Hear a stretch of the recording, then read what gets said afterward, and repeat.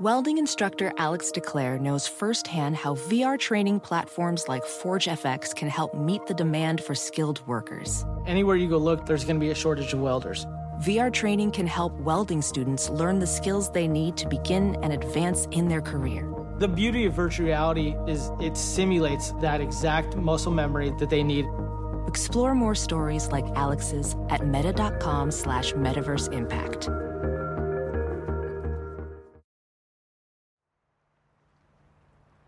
My dad didn't deserve his death, and he doesn't deserve for his case to go unsolved. He was a good person, and I want him to be able to be at peace. Help us put him to rest. Jessica Zernicke Holmes left work on the night of September 24th, 2015, to find her phone flooded with missed calls and messages. When she was finally able to call her family member back, they delivered shocking news about her father. 58-year-old Kenneth Zernicke was found dead inside his burning home in Caribou, Maine. 2 days later, his death was ruled a homicide. Jess reached out to me because after nearly 7 years, her father's case remains unsolved, with little public information available, even to family members. She wrote in that first email, "I understand it makes it hard to cover a case with little to no information, but I am hoping to get this out there as much and as often as possible. I miss my dad." That is why I started this show. No matter the amount of public information on a case, these stories need and deserve attention. I'm Kylie Lowe, and here is Jess Zernicke Holmes to tell the story of her father, Kenneth Zernicke, on Dark Down East.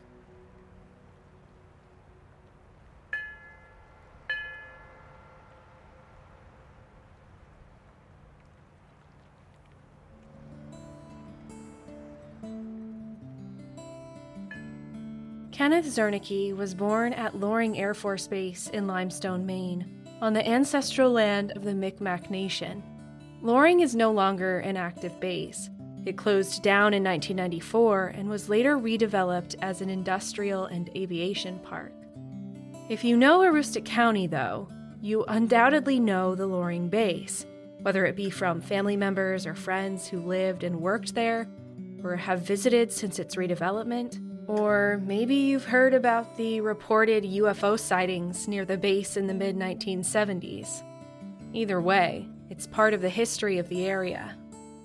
Kenneth grew up in nearby Caribou, about 10 miles from the base. He was there his entire life and bought a house in the central part of town in 1989. Aroostook County is largely untouched forest land and wilderness. There's a lot of nature to experience and appreciate up there, and Kenneth was a county guy through and through. He was big on hunting and had several different kinds of bows, and he was also a skilled angler who made his own fishing lures. Kenneth was Micmac and an elder of the tribe. Jess told me that while he didn't tend to participate in big events, his Micmac heritage was important to him and something he taught to his daughter, including the things they weren't teaching Jess in school. Like, his whole house was plastered in Micmac stuff, and he made sure that it was a part of my upbringing as well. He focused a lot on the beginning stages of the history with Indigenous people. He taught it to me as a genocide on our people, which wasn't taught in school. Although her parents split up when she was young, Jess got to spend time with her father on summer vacations and school breaks and holidays. Jess was Kenneth's only child, and whenever they were together, he made it all about Jess. Always, whatever I wanted. Always. The first day I get there, we'd go grocery shopping and it was just throw whatever you want in the car. And then he was an amazing artist. We'd paint. With his fishing lures, we would make earrings out of them and such, like there's little jewelry. You'd actually go fishing. Kenneth always made his daughter feel safe, like she was wanted, she told me. Like, I had a place. It was pure love. Kenneth was clearly proud of his daughter. My mom, to this day, she will still tell me that he would go and get 4 rolls of film developed a week, just of photos of me. Some of them were damaged in the fire, but not all of them, and I was still able to keep a lot of those photos.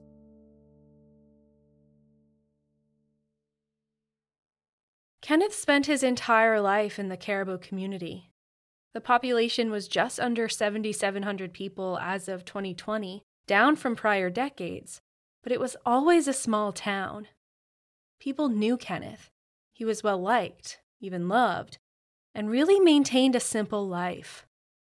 He was a very simple man. He was a very organized. He worked for Irving, like the farming the potatoes up there. Get up, go to work, go home. He was like a set schedule type of dude. It's really weird, like coming down to that night, because he wasn't involved in anything. Kenneth Zernicke went to work as usual on Thursday, September 24th, 2015. And as usual, he went home after work. Like Jess said, her dad was known to like his schedule. At the time, the father and daughter weren't on their greatest terms. Jess said that she was in her early 20s and she didn't see eye to eye with her father on some things.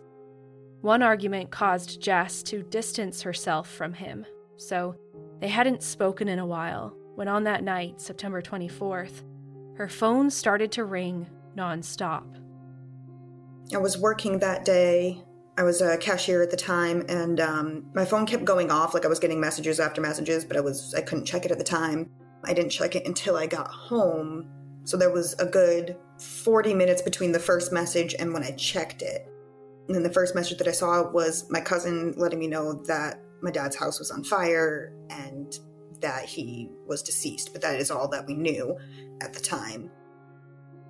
According to the limited public information available in Kenneth's case, around 10 p.m. on Thursday, September 24th, 2015, Caribou firefighters responded to the call of a house fire at 5 Lower Linden Street in Caribou. 58-year-old Kenneth Zernicke's body was found inside the home. The news was devastating as much as it was confusing. Right, but it still didn't make sense to me because, like, at first it was like, could there something like a fire in the kitchen have started? He's safer than that, I know that. It wouldn't have been an electrical thing. He's safer than that. He's smarter than that. I know that. It just didn't make sense. And it wouldn't make sense that he wouldn't be able to get out. We didn't find out until 2 days later that it was a homicide, after the autopsy. Although Maine State Police have never released a cause of death in the case, Kenneth Zernicke was likely already dead when the fire started.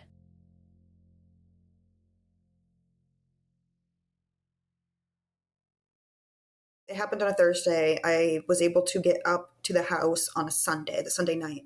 And during that period of time, it was a weird, like a limbo stage. I had nothing solidifying that this was real.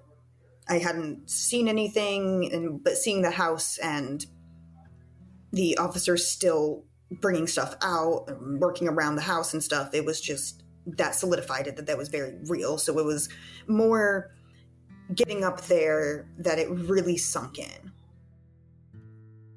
When his manner of death was ruled a homicide, the investigation shifted. Kenneth Zernicke's house was at the center of a busy 4-way intersection, so police set up an information roadblock to speak with anyone who may have seen anything of note at the residence before the fire. A neighbor who spoke to the Bangor Daily News said that her husband believed he saw someone drive a truck into Kenneth's driveway and left their lights on as they went inside. That person was only there for a minute or so before getting back into the truck and driving off. According to this neighbor, the fire started sometime after that. In the version of this story Jess has heard repeated over the years, the truck may have had 2 people inside when it pulled up. So basically like that, and that's the story that I've heard from a lot of people, was that there was a truck there, somebody got out of the passenger seat, went in, came back, sped out, like burned out, and that's what made the neighbors kind of like bring their attention to it, and then they saw the fire rolling out. Jess has considered a number of scenarios over the years, reasons why someone would want to end her father's life. A man who kept to himself and his routine, but was generally well-known and well-liked. I asked Jess if she had any reason to believe that someone didn't love her dad, though. If there might be someone who had a problem with Kenneth Zernicke. Not with him. Him in particular, no. His family, yes. Jess explained to me that a family member had frequent trouble with the law, and her father was known to be the one who bailed this person out. Jess believes the circle this family member ran with may have had something to do with what happened to her father, but without evidence or confirmation from investigators, she can only speculate at this time.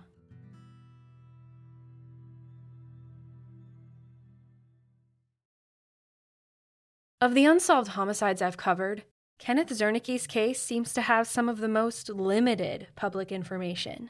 The facts are this. There was a fire at Kenneth's home. Kenneth was found deceased inside the home. A neighbor may have seen a truck with one or maybe two people pulling in and speeding off shortly before the flames sparked up. And no new public information has been released since 2015. Keeping important case details close to the vest is a key part of protecting the integrity of any investigation. If they have a suspect, if they have evidence, if they have anything at all, Maine State Police detectives are unlikely to disclose it for fear of ruining their chances, Kenneth's chances, of an arrest for this unsolved homicide. Regardless, Jess keeps up with the investigation. I've been in touch with all the detectives on it. We are on our third detective right now. I do periodically keep in touch. The one that is in charge of it now, Detective Adam Bell. He's doing phenomenal. He does reach out from time to time. He is going through the whole case files. He's still conducting interviews. We email back and forth. Just if I find something else, I'll just let him know that little piece of information. Last time I talked to him, I think was a few months ago, but he had an interview that day for the case. So it's still being worked on. It's just not the priority, I guess. There's other cases that have more evidence and more pressing, which I understand. It's, you got to work on the things where you have evidence on. I get it. While she waits for any updates in the case, Jess Zernicke Holmes shares her father's story on social media and reaches out to other platforms like she did to me, hoping to get it out there to anyone who might know something. Every time she speaks about it publicly or shares a post on Facebook, without fail, someone comes forward to tell her the same story with names of the same people believed to be responsible for her father's death. I cannot independently confirm this story, or that the individuals in this story are indeed suspects or persons of interest. But I can say that in a small town like Caribou, people talk, and people seem to have an idea about what might have happened that night. Proving it, enough to bring charges, is another thing.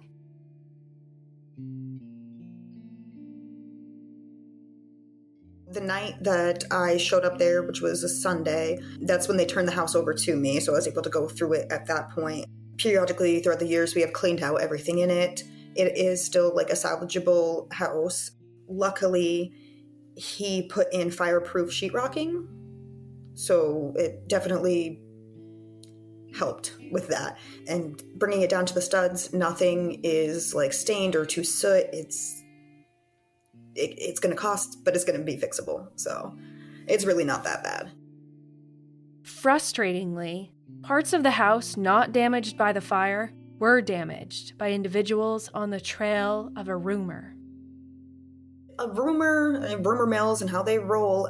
Supposedly my dad had a whole bunch of money hidden in the walls. So people to this day, I went up in September last year just for a one-day trip, and then I went up again the beginning of this month, and the damage that has been done inside of that house since then is ridiculous. Almost every single wall has at least 4 holes punched in it or broken down. They were looking everywhere. For the record, the rumor that money is stashed in the walls of Kenneth Zernicke's house is untrue. But Jess manages to look on the bright side.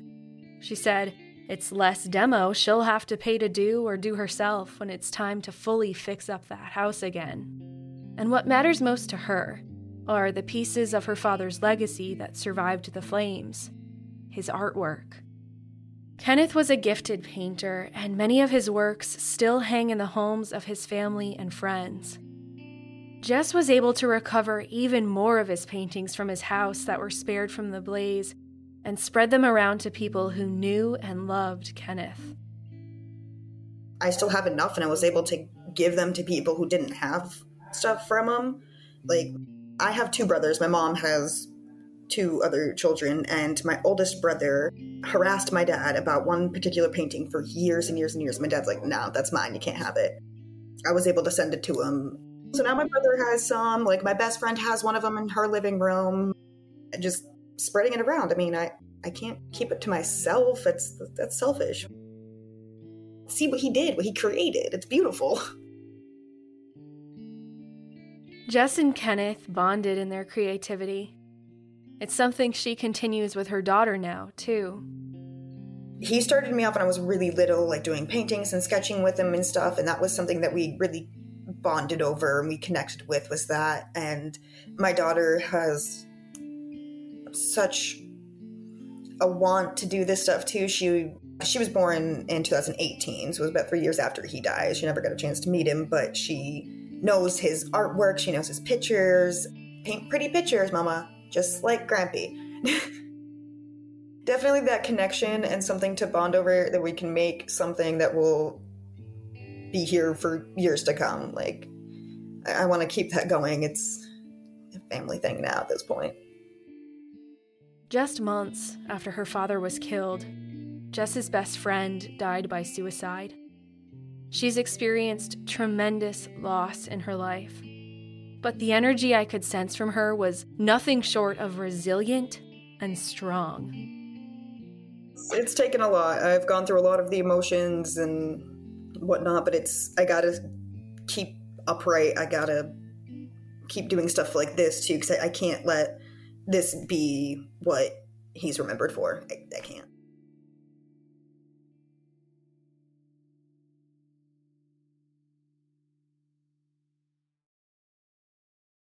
In 2021, Kenneth Zernicke's brother, Joe Burgoyne, announced a reward for information in the case.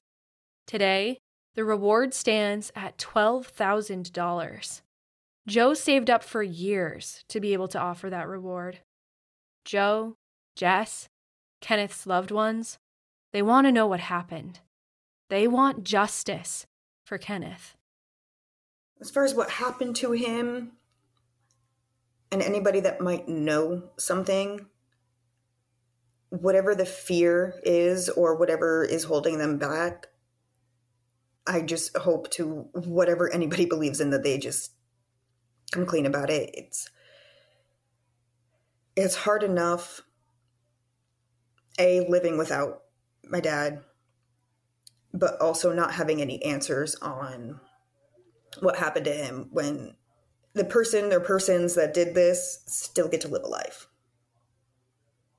It's not fair, and I get that that's not, like, life's not fair, but he didn't deserve any of this.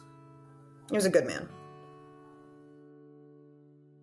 Jess, do you have a favorite memory of your dad or something that makes you look back and smile?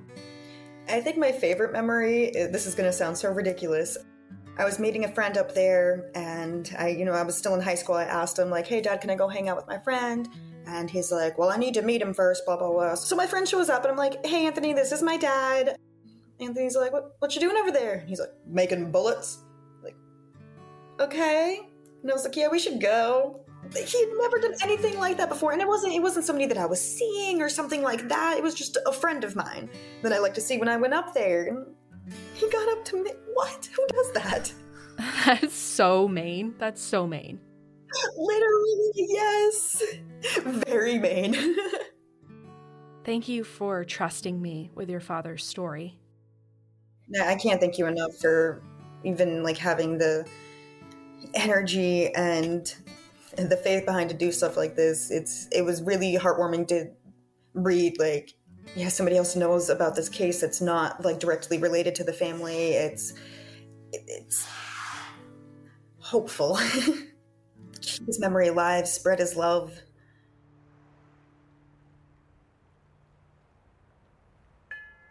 If you have any information that could aid the investigation into the 2015 homicide of Kenneth Zernicke in Caribou, Maine, please contact Detective Adam Bell at the Maine State Police Holton Barracks, 207-532-5400.